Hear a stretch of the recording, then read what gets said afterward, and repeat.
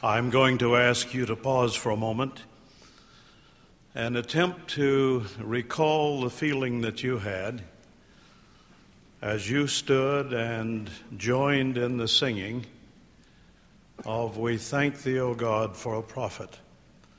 As you looked upon our living prophet here upon the stand, never have I experienced the spontaneous outpouring of love that we witnessed during your singing and are all of us singing that great song. We felt the love as taught by the Savior. I hope that all of you will recall that, will remember it, will write it down. And that perhaps you might say, as I was thinking, words really cannot describe the way you felt as you looked up here at our prophet. Maybe you felt as I did, that I thought my heart would burst. May that become part of your history. In the hearts of all mankind of whatever race or station in life, there are inexpressible longings for something they do not now possess. This longing is implanted in man by a loving Creator. It is God's design that this longing of the human heart should lead to the one who alone is able to satisfy it. That fullness is found only in Jesus the Christ, the Son of our eternal Father in heaven. Paul declared, "For it has pleased the Father that in him should all fullness dwell." Jesus Christ was chosen and ordained to be the one and only Savior and Redeemer of the world. To the brother of Jared he said, "Behold, I am he who was prepared from the foundation of the world to redeem my people. Behold, I am Jesus Christ. In me shall mankind have light, and that eternally, even they who shall believe on my name." He taught his disciples, "I came down from heaven not to do mine own will, but the will of him that sent me, that every one which seeth the Son and believeth on him may have everlasting life, and I will raise him up at that last day." Today, much of the world is celebrating Palm Sunday, commemorating our Lord's entrance into Jerusalem. The multitudes, as described by Matthew and John, spread their garments in the way and took branches of palm trees and went forth to meet him. It was the time of the annual feast of the Passover. For some time, the chief priests of the Sanhedrin had conspired together to find an excuse for taking Jesus and plotted to put him to death. They felt their opportunity had arrived. The day preceding the eating of the Passover, Jesus instructed his disciples where to find a room so they could meet together and receive his instructions. In that room, Jesus met with the 12, and they sat down to eat. After they had finished, Jesus taught them and ministered to them. He washed their feet and said to them, "Ye call me Master and Lord, and ye say well, for so I am. If I then, your Lord and Master, have washed your feet, ye also ought to wash one another's feet." Then he taught them, "Now is the Son of Man glorified, and God is glorified in him. Little children, yet a little while I am with you," he said. "Ye shall seek me, and as I said unto the Jews, whither I go, ye cannot come. A new commandment I give unto you, that ye love one another as I have loved you, that ye also love one another. By this all men know that ye are my disciples, if ye have love one for another. He continued to teach, let not your heart be troubled. Ye believe in God, also believe in me. In my Father's house are many mansions. If it were not so, I would have told you. I go to prepare a place for you. And if I go and prepare a place for you, I will come again and receive you unto myself, that where I am, ye may be also. And whither I go, ye know, and the way ye know. But Thomas asked, Lord, we know not whither thou goest, and how can we know the way? The Savior replied, I am the way, the truth, and the life, and no man cometh unto the Father but by me. If ye had known me, ye should have known my Father also. And from henceforth ye know him, and have seen him. I came forth from the Father, and am come unto the world. Again I leave the world, and go to the Father. And whatsoever ye shall ask the Father in my name, he will give it to you. While in that upper room, Jesus initiated the sacrament, picked up bread, brake it, prayed over it, and passed it to the disciples, saying, This is my body, which I give for you. This do in remembrance of me. This cup is the New Testament in my blood, which is shed for you. After introducing the sacrament, the Savior said to his disciples, It is expedient for you that I go away, for if I go not away, the Comforter will not come unto you. But if I depart, I will send him unto you. The Savior prayed to the Father for the apostles and all believers. Father, the hour is come. Glorify thy Son, that thy Son also may glorify thee, as thou hast given him power over all flesh, that he should give eternal life to as many as thou hast given him. And this is life eternal, that they might know thee, the only true God, and Jesus Christ, whom thou hast sent. After Jesus had finished his prayer to his Father, he left the upper room with the disciples and entered the Garden of Gethsemane to seek solitude and to pray. O my Father, if it be possible, let this cup pass from me. Nevertheless, not as I will, but as thou wilt. Of his suffering in the garden, the Savior himself has said, Which suffering caused myself, even God, the greatest of all, to tremble because of pain, and to bleed at every pore, and to suffer both body and spirit, and would that I might not drink the bitter cup and shrink. Nevertheless, glory be to the Father. And I partook, and finished my preparations unto the children of men. Behold, I, God, have suffered these things for all, that they might not suffer if they would repent. As the guards and Judas approached him, the Lord said, Behold, he is at hand that doth betray me. Then Jesus kissed him on the cheek, and Jesus asked, Friend, wherefore art thou come? Whom seek ye?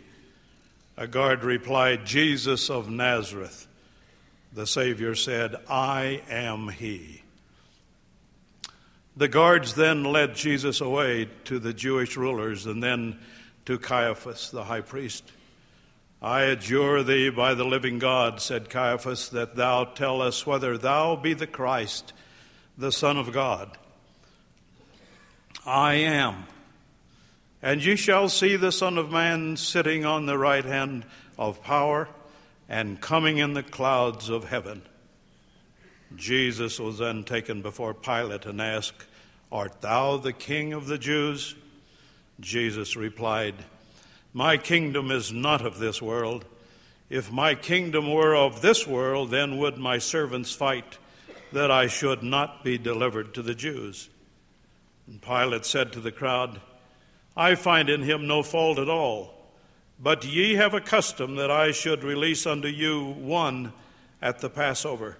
Will ye therefore that I release unto you the King of the Jews?" And the crowd shouted, "No, no, not this man, but Barabbas." Then Pilate took Jesus and scourged him. And the soldiers plaited a crown of thorns and put it on his head. And they put on him a purple robe. And Jesus said, "I find no fault in this man." But the crowd shouted, "Crucify him, crucify him, away with him, crucify him." And they took him, the master, he whom Peter denied 3 times, and led him forth. He carried his own cross. He began the long journey to the hill, past the crowd that lined the way, past the weeping women, past the murderous mob that had cried for his crucifixion, and through the gates of the city, out to the hill called Golgotha, the place of the skull. And there they crucified him. To the penitent thief hanging beside him, Jesus said, "Today shalt thou be with me in paradise." The last mortal words of Jesus, "Woman, behold thy son." And then turning to John, "Behold thy mother." And then, "Father, into thy hands I commend my spirit. It is finished." Now upon the first day of the week, very early in the morning, women went to the sepulchre with spices they had prepared, and found the stone rolled away from the sepulchre. The voice of an angel asked, "Why seek ye the living among the dead? He is not here, but is risen." This announcement proclaimed the most glorious event since the dawn of the creation. Mary heard a voice ask, "Woman, why weepest thou? Whom seekest thou?" She said, "Sir, if they have borne him hence, tell me where thou hast laid him, and I will take him away." She heard someone say, "Mary."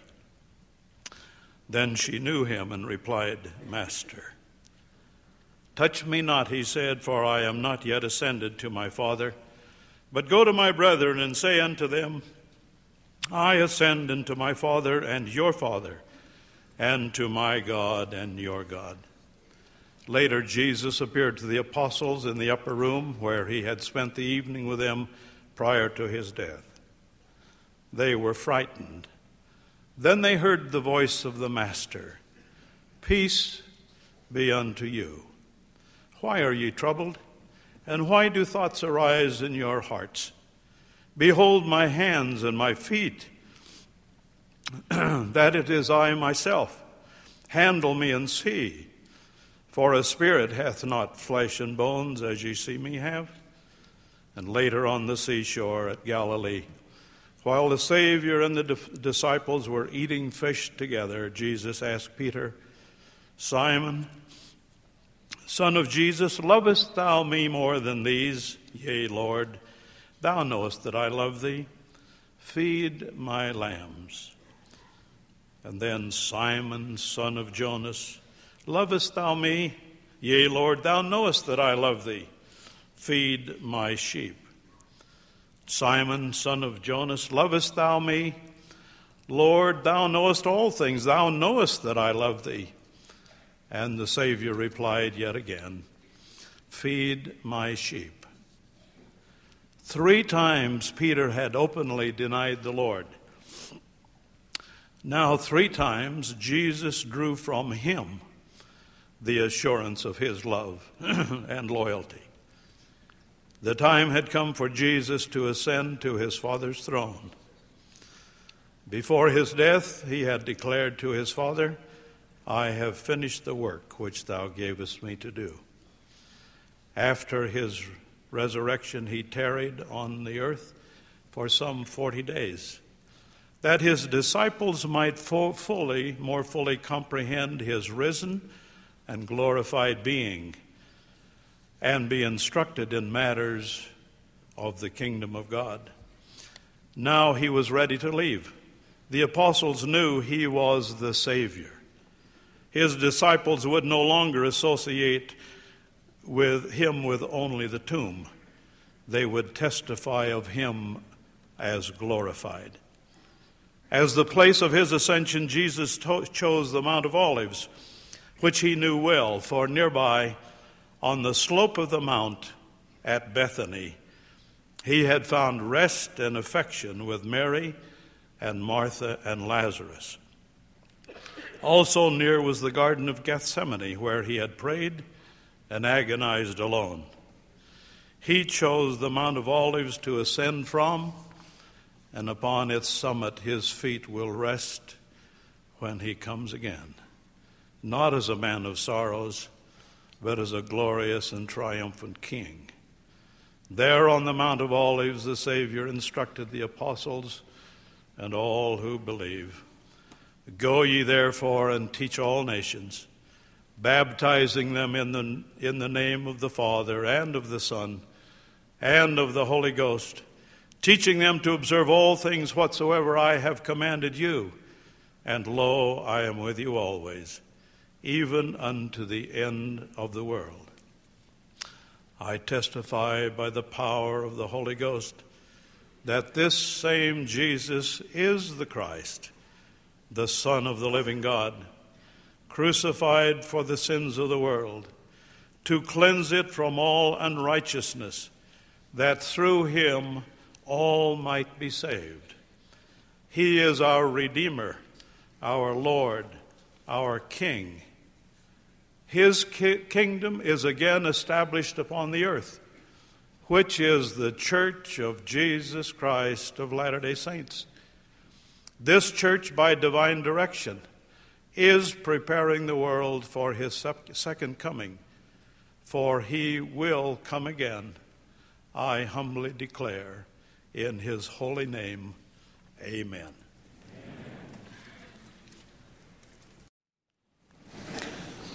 Her children arise up and call her blessed.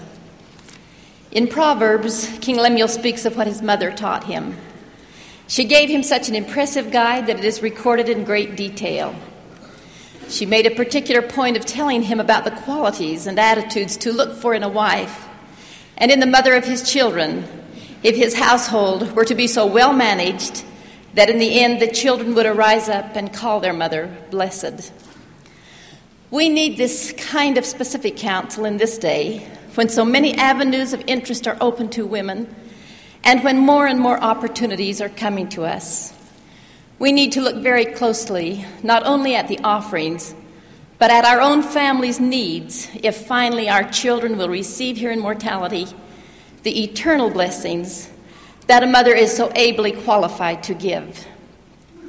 Each mother will have to determine how she can bless her children. Because of the many options from which a woman might choose, it becomes extremely important that she select carefully. To the woman with children at home, that choice becomes not only important, but critical. She will need unerring sources for direction, the scriptures, the teachings of church leaders, the personal affirmation to her prayers of supplication. For the changing winds of which we are warned in Ephesians are perhaps nowhere more apparent than in the challenges and decisions women are facing now. We could be easily tossed to and fro, but for the more sure word of prophecy, whereunto ye do well, that we take heed, as unto a light that shineth in a dark place. In that light of truth, each woman can walk with confidence, knowing what is right for her. There is no one way that will fit all circumstances. Some women must come to one solution and some to another. The ideal for a family is, and always has been, to have a mother in the home to be with the children, to care for them, and to help them grow, to coordinate and correlate the family's activities, and to be a stay against intrusions of unrighteousness. There are times, however, under unusual circumstances when, in order to help provide for even the basic needs of her family, a mother may be required to accept employment outside her home.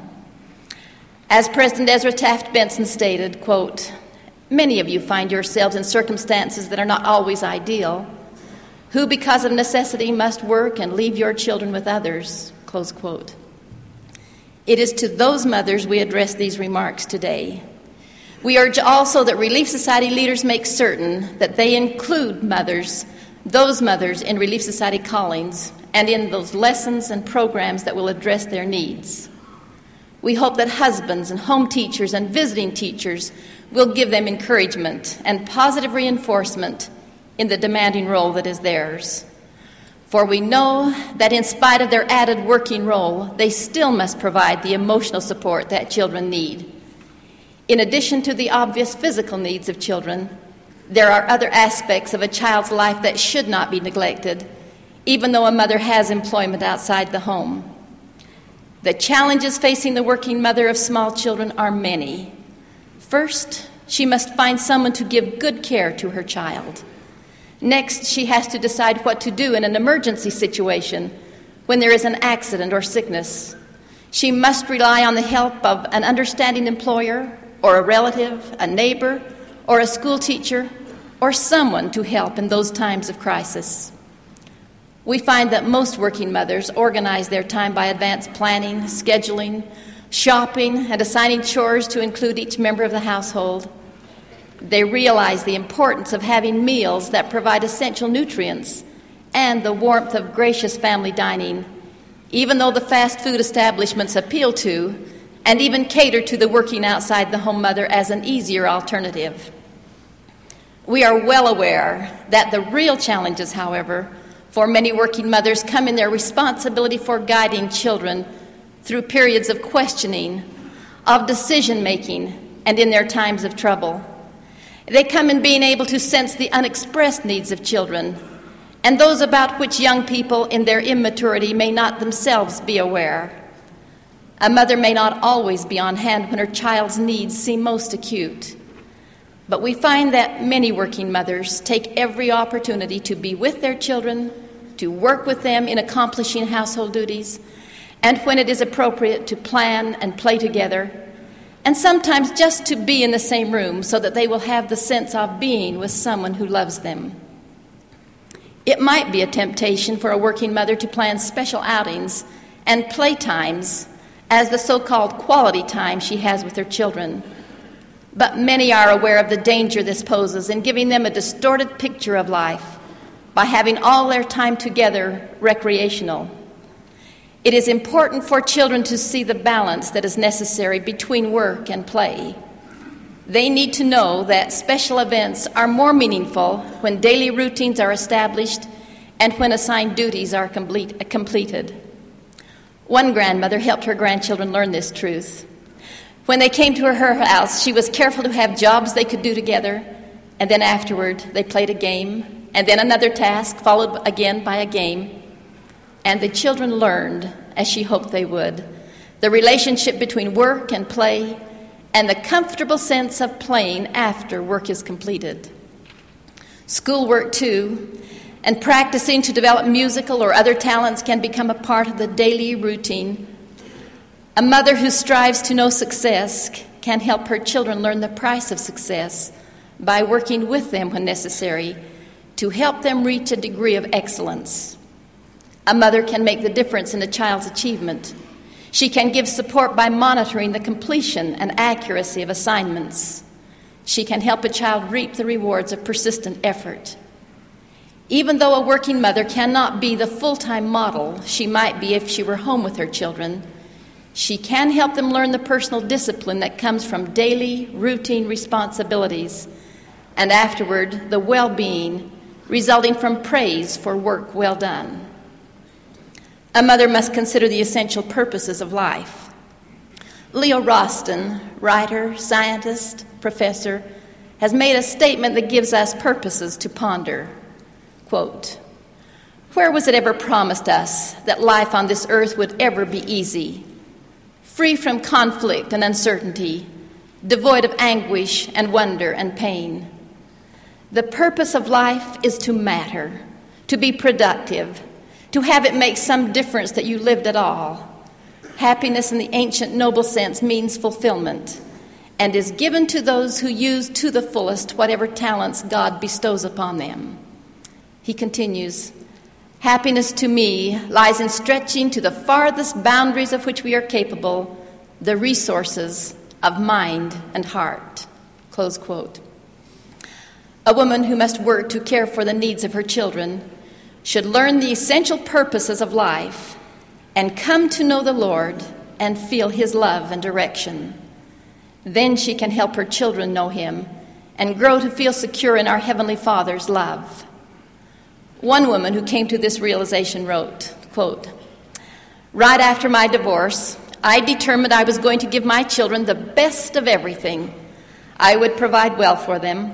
I would substitute in every way for their father. I would take them on picnics, build them a tree house, and play baseball with them. I would not allow them to suffer because of our divorce. I baked, sewed, ran, played, wrestled. I cleaned, I ironed. I was busy being both mother and father for them. One evening, I put the three of them in the bathtub together while I finished a chore. Then I came back, soaped the youngest, rinsed him and lifted him from the tub and stood him on the bath mat while I wrapped a towel around him and carried him off to his bedroom to put his pajamas on and tuck him into bed. Then I repeated the process with his brother and then his sister. As I bent down to kiss them goodnight, my older son said, 'Sing us a song, please.' 'Which one?' I asked. 'Rudolph,' said the youngest immediately. 'No, Johnny Appleseed,' said his brother. Then their sister said, 'Sing Stay Awake.' I can see if I stay to sing one song, I'll be singing for an hour, and I don't have an hour to spare, so good night." I turned off the lights. "Please sing just one song, Mommy. You can choose the song." "What about our prayers?" Firmly I replied, "I said good night, and I mean good night." As I walked back to the bathroom to tidy up, I thought of how grateful they would be to me someday when they were old enough to realize how much I had done for them. As I entered the room, I stopped short. There on the bath mat were 3 perfect sets of damp footprints. For one brief moment, I thought I saw standing in those footprints the spirits of those precious children I had just tucked into bed. In that instant, I saw the foolishness of my ways. I had been so busy providing for their physical needs of their mortal bodies, I was neglecting their spirits. I knew then that I had a sacred obligation to nourish both. If I were to clothe them in the latest fashions and give them all that money could buy and fail to tend to their spiritual needs, I could not justifiably account for my awesome responsibility as their mother. Humbled, I went back to their bedroom. We knelt together in prayer. We all 4 climbed upon the boys' big bed and sang song after song until I was the only one awake to sing. Close quote. Latter-day Saint mothers can find programs in Relief Society that will help them meet the many needs of their children. Not only their health and safety, their food and clothing, their social and emotional needs, but their spiritual growth and the establishment of good family relationships that will last beyond time. Testimonies abound in support of those who have provided extraordinary care as single parents. We are confident that the Lord is particularly mindful of such women, and while their role is an unusually challenging one, they can succeed. But they too must make their decisions in the light of the principles and purposes of the Lord, in that faith which is truly the substance of things hoped for. With the help of the Lord, families will be given strength to do what they must do, working together using every skill to organize and to be provident in order that they might accomplish the goals they have set. Young children respond readily to real need and can work together with their parent or parents to achieve family success. Of all of the creations of God, men and women are the ones that are to become as He is. We are His children. He has given us a plan, a model, and teachings that will help us gain His attributes. We can learn to become like Him as we use His ways to teach our children, establishing regular communications with them, listening, guiding, prompting, watching over them always, protecting, but not manipulating, allowing them to learn by experience, correcting them in such a way that they learn to obey, not because it is our will, but because they have learned to do what is right to do, to grow in wisdom.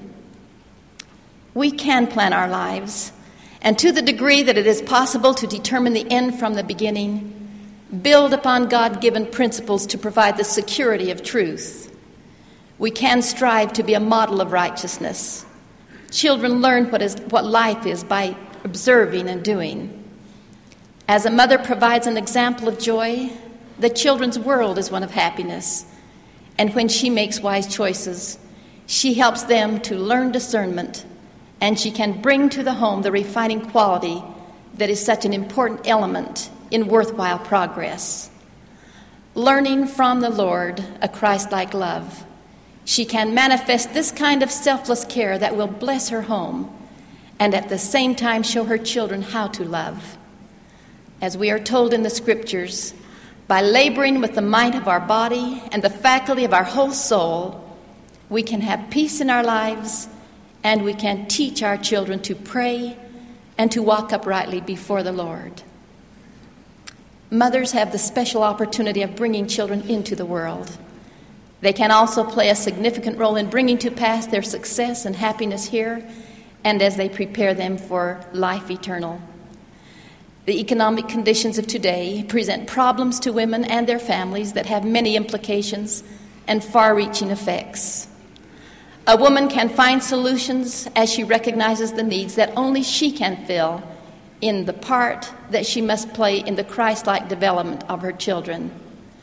As she lives close enough to the Spirit, that way will be made clear for her. A wife may be compelled to help with the finances of her family. In this matter, we have been given direction. President Kimball has stated, quote, "Some women, because of circumstances beyond their control, must work. We understand that. Do not, however, make the mistake of being drawn off into secondary tasks which will cause the neglect of your eternal assignment, such as rearing the spirit children of your Heavenly Father. Pray carefully over all your decisions," close quote. In a little parable for mothers by Temple Bailey, the young mother setting out on her path of life was told that the way would not be easy, but that the end would be better than the beginning. She taught her children that life was good. She gave them courage, fortitude, and strength. And finally, she was able to teach them to look above the clouds that bring shadows of darkness into this life, to see the glory of God. Knowing how to find their Heavenly Father through the darkness and living by the light of His glory, her children could walk alone. The mother's journey was over, but the end was better than the beginning because of what she was able to teach her children. In the end, it is you wonderful, wonderful mothers who have put your families first, who have helped each child to grow, to feel acceptance of your love and the love of our Father in heaven, and come to know the truth of the gospel as your life bears witness of it, whose children will arise up and call you blessed. I so testify in the name of Jesus Christ. Amen.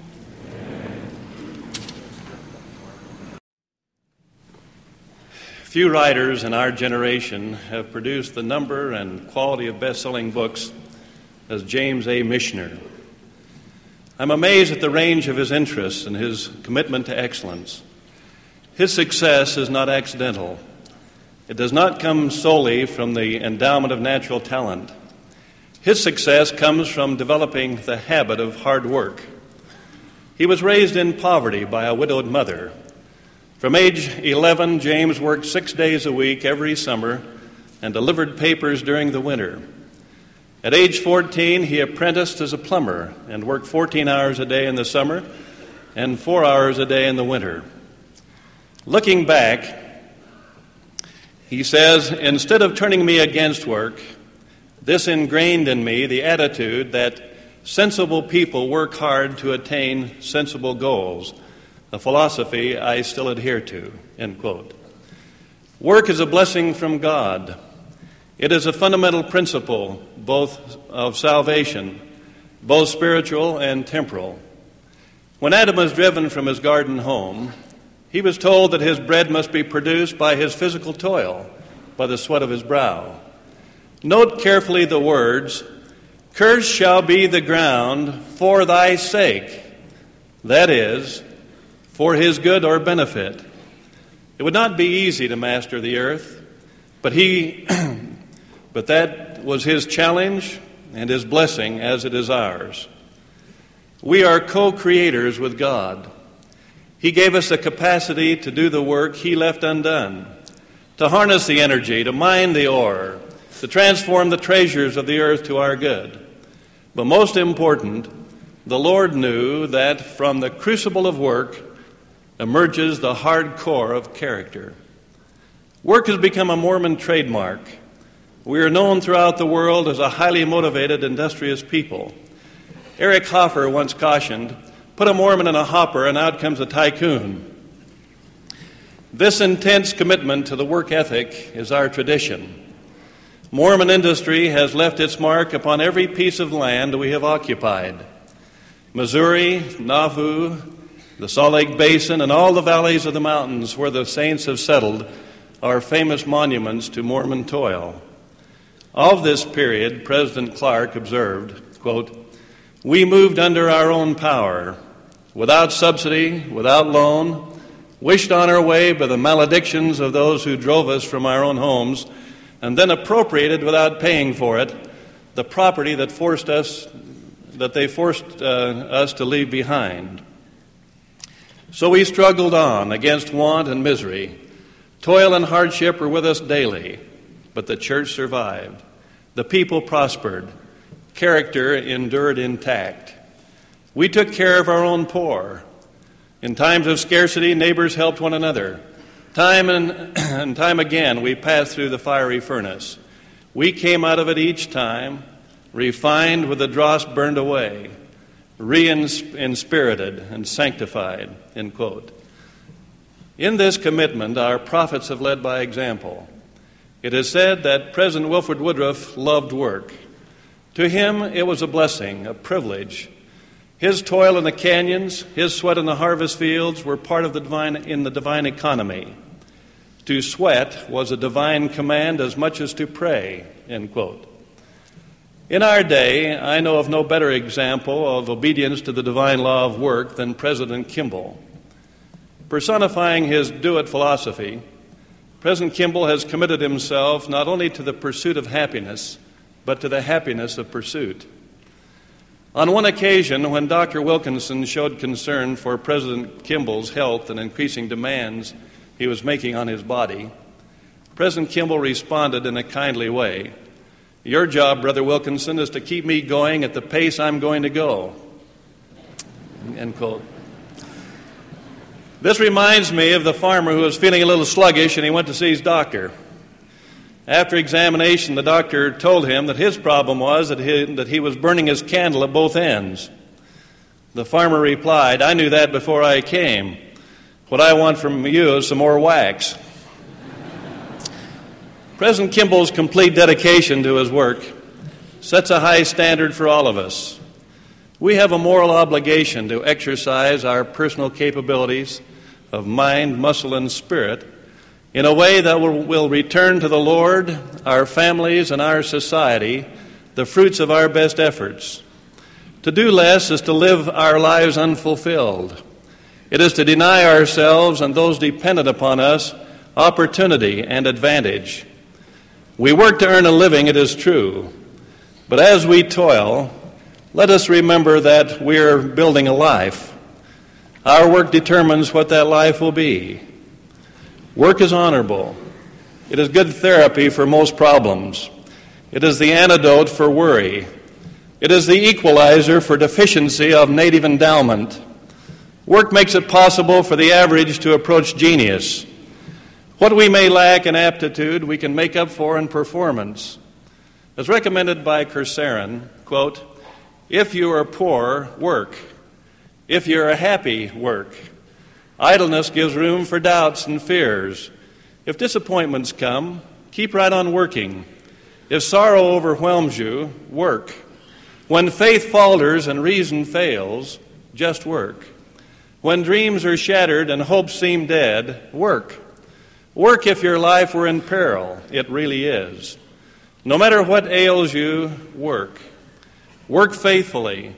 Work is the greatest remedy available for both mental and physical afflictions." Close quote. Let me suggest some other elements of the work ethic which are important. One, as Latter-day Saints, if we would be true to our religion, we must perform high-quality work. It's a matter of integrity. Every piece of work we do is a portrait of the one who produced it. We are increasingly concerned with the diminishing quality of work in our society. On every hand, we see shoddy workmanship for which full compensation is expected, whether the product meets acceptable standards or not. We must be motivated by a higher ideal than simply meeting the artificial standard of a society which has allowed inferior performance to be acceptable. That is not the Mormon ethic. In times of unemployment, Latter-day Saints who practice the work principles of our religion should be in great demand. Two, let us give full, honest effort to our jobs as though we owned the enterprise. In a very real sense, each of us is in business for ourselves, no matter who pays us. Be honest with your employer. Make sure that the laborer is worthy of his hire. Our employers should get the best we have in us, not just enough to get by or meet common standards. Each of us should set a personal standard based upon our ability. Let us exemplify the old pioneer motto, a full day's work for a full day's pay. Three, continue to invest in your personal development. Expand your occupational horizons by constant study. Use your spare time wisely. You know, if we waste 15 minutes each day, it is the equivalent of 2 weeks a year without pay. Look to your present job as a stepping stone along your career path. Take time to think. The dimensions of most jobs are constrained only by the mind of the uncreative worker. I like what one businessman counseled. If at first you do succeed, try something harder. 4, to teach our children to work is a primary duty of parenthood. Our children have experienced unprecedented prosperity created by parents who have worked hard to provide what they themselves did not have as youngsters. If we are to save our children temporally and spiritually, we must train them to work.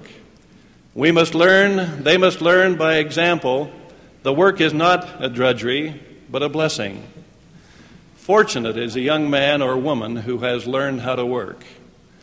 Wise is the parent who requires children to learn responsibility and to meet acceptable performance standards. In a Mother's Day tribute, a lovely Latter-day Saint mother, Beverly Graham, expressed appreciation for her home training. She said, quote, "Mother's love included strict discipline, definite rules and regulations that were firmly enforced. We used these rules as the starch for our backbone. Mother loved being a mother and a lady and enjoyed the arts of homemaking. She has passed this on to my sisters and me. It was with great patience that she taught us to sew, cook, clean house, iron, and so on. Can re-ironing one of Daddy's white shirts until it was perfect be a blessing? Or getting up to do the washing and ironing before school, a blessing? Or peeling beets, shelling peas by the hour, husking bushels and bushels of corn for canning, picking berries at the crack of dawn before the sun got too hot. Blessings? You couldn't convince me then, but you can now. They taught me great lessons in the value of thrift, work, and responsibility." Close quote.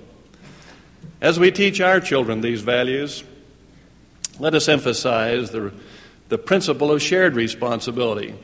Do not be confused by attempts to label some jobs as strictly male or strictly female. Generally speaking, each child should know how to do simple cooking, wash dishes, clean the house, mow the lawn, tend the baby, and wash the car. These skills will do much to make their adult lives happier and more productive. Now, what about our leisure time? How we use our leisure is equally as important to our joy as our occupational pursuits. Proper use of leisure requires discriminating judgment. Our leisure provides opportunity for renewal of spirit, body, and mind. It is a time for worship, for family, for service, for study, for wholesome recreation. It brings harmony into our life. Leisure is not idleness. The Lord condemns idleness. He said, "Thou shalt not idle away thy time, neither shalt thou bury thy talents." Idleness in any form produces boredom, conflict, and unhappiness. It creates a vacancy of worth, a seedbed for mischief and evil. It is the enemy of progress and salvation. Work is an essential element in the Lord's welfare plan, but it's a special kind of work. Work of the members, sanctified by love, produces the commodities which solve the temporal needs of our worthy poor. The laborer is blessed in his unselfish service. The needy member accepts assistance in the spirit of love and gratitude. He knows it was provided by the toil and the sacrifice of the church members. To the extent of his ability, the needy member works for what he receives, as assigned by the bishop, thereby preserving his dignity. The individual is all important in the Lord's plan. Any system which does not require initiative, self-reliance, and the necessity of work for what we receive, if able, will not preserve its integrity. The design of the welfare plan of the church is to abolish the dole. The dole is a blight in any welfare system and should be feared as cancer in the human body. Brigham Young declared, "It is never any benefit to give out to man or woman money, food, clothing, or anything else if they're able-bodied and can work and earn what they need. To give to the idler is as wicked as anything else. Never give anything to the idler. Set the poor to work." End quote. And President Clark added, "Brethren, do your best to see that those who consume shall be among those who produce." It is a principle that destroys character and initiative. To get into the frame of mind that our sustenance comes as a gift. End quote. In the broader sense, work is the means to achieve happiness, prosperity, and salvation. When work and duty and joy are commingled, then man is at his best. Tagore wrote, "I slept and dreamt that life was joy. I woke and saw that life was duty. I acted, and behold, duty was joy." Work was instituted from the beginning as the means by which the children of God were to fulfill their earthly stewardship. Work is our divine heritage. Elder Stephen L. Richards taught, quote, work with faith is a cardinal point of our theological doctrine. Our future state, our heaven, is envisioned in terms of eternal progression through constant labor. End quote. The voice of the Lord to this generation is, "Behold, I say unto you that it is my will that you should go forth and not tarry. Neither be idle, but labor with your might. And thus, if you are faithful, ye shall be laden with many sheaves, and crowned with honor and glory and immortality and eternal life. To this I testify in the name of the Lord Jesus Christ. Amen."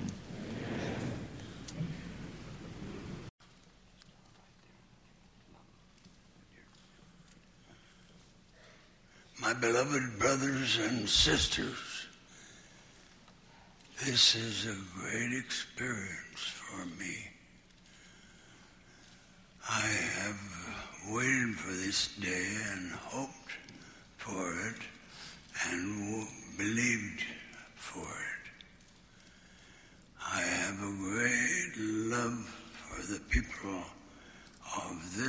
area, and as expressed by them and by all the people of this valley. And so, as I express that love for them and the memory of the great experiences I've had with them, I bear my testimony. It is divine. The Lord is at the helm. The church is true, and all is well. God bless you, brothers and sisters. I pray in the name of the Lord Jesus Christ. Amen. Amen.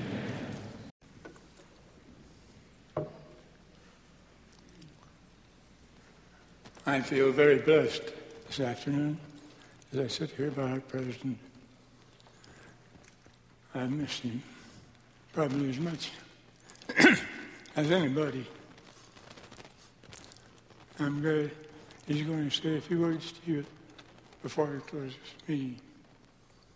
We've appreciated very much having him come and attend the meeting of the Council of the 12 and First Presidency. And when we had all the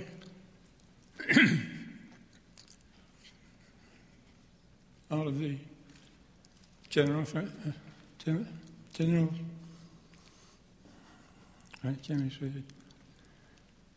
all of the general authorities of the church meeting in the temple last Thursday to have President Kimball come in and express his love for them and appreciation for them. And we still had directing orders. Before I go on any further, I would like to say that I've had the privilege of attending some of the teaching meetings by the sisters, and I want to tell them I think it's a wonderful thing the way they carry on. May the Lord bless you in your work. Now, as we sat here in this conference, we've been very fortunate to have all the general authorities here who bore testimony, who gave us read prophecies and blessings, and the progress this church has made.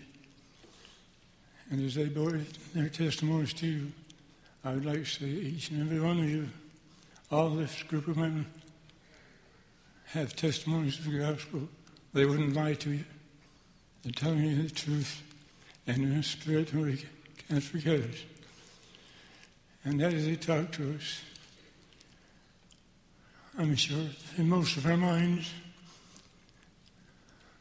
they have planted a thought. You have agreed with what they've said, but determine as you review it in your minds which one of those weaknesses you have that you want to get rid of, and what do you want to do to enjoy the presence and the blessings of our Heavenly Father. I've had the great privilege of working very closely here at the field of 4 of our prophets.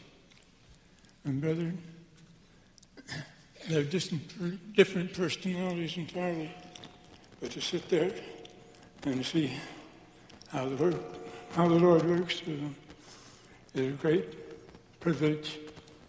And you realize then why they were chosen years ago. And just listen to their teachings.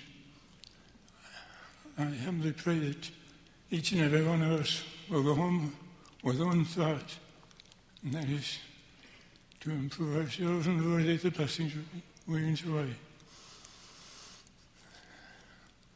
A grandson of mine, I've asked him to bless the food, and in that I was very pleased to hear him say, and help us to remember what we learned at this conference, and help us to live worthy of it and apply it in our living.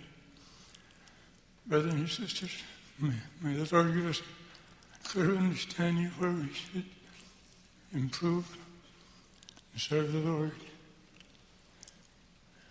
and set about it right now, as I have done, to determine to put into practice some of the things that have been taught to us today. I'm very happy to be with you this afternoon. I'm glad to see how this conference carried on. It's a very, very good conference. And to have our presence here at 2 of the sessions is a great blessing indeed. May the Lord bless us. May He do His will and keep His commandments. I humbly pray in the name of Jesus Christ. Amen.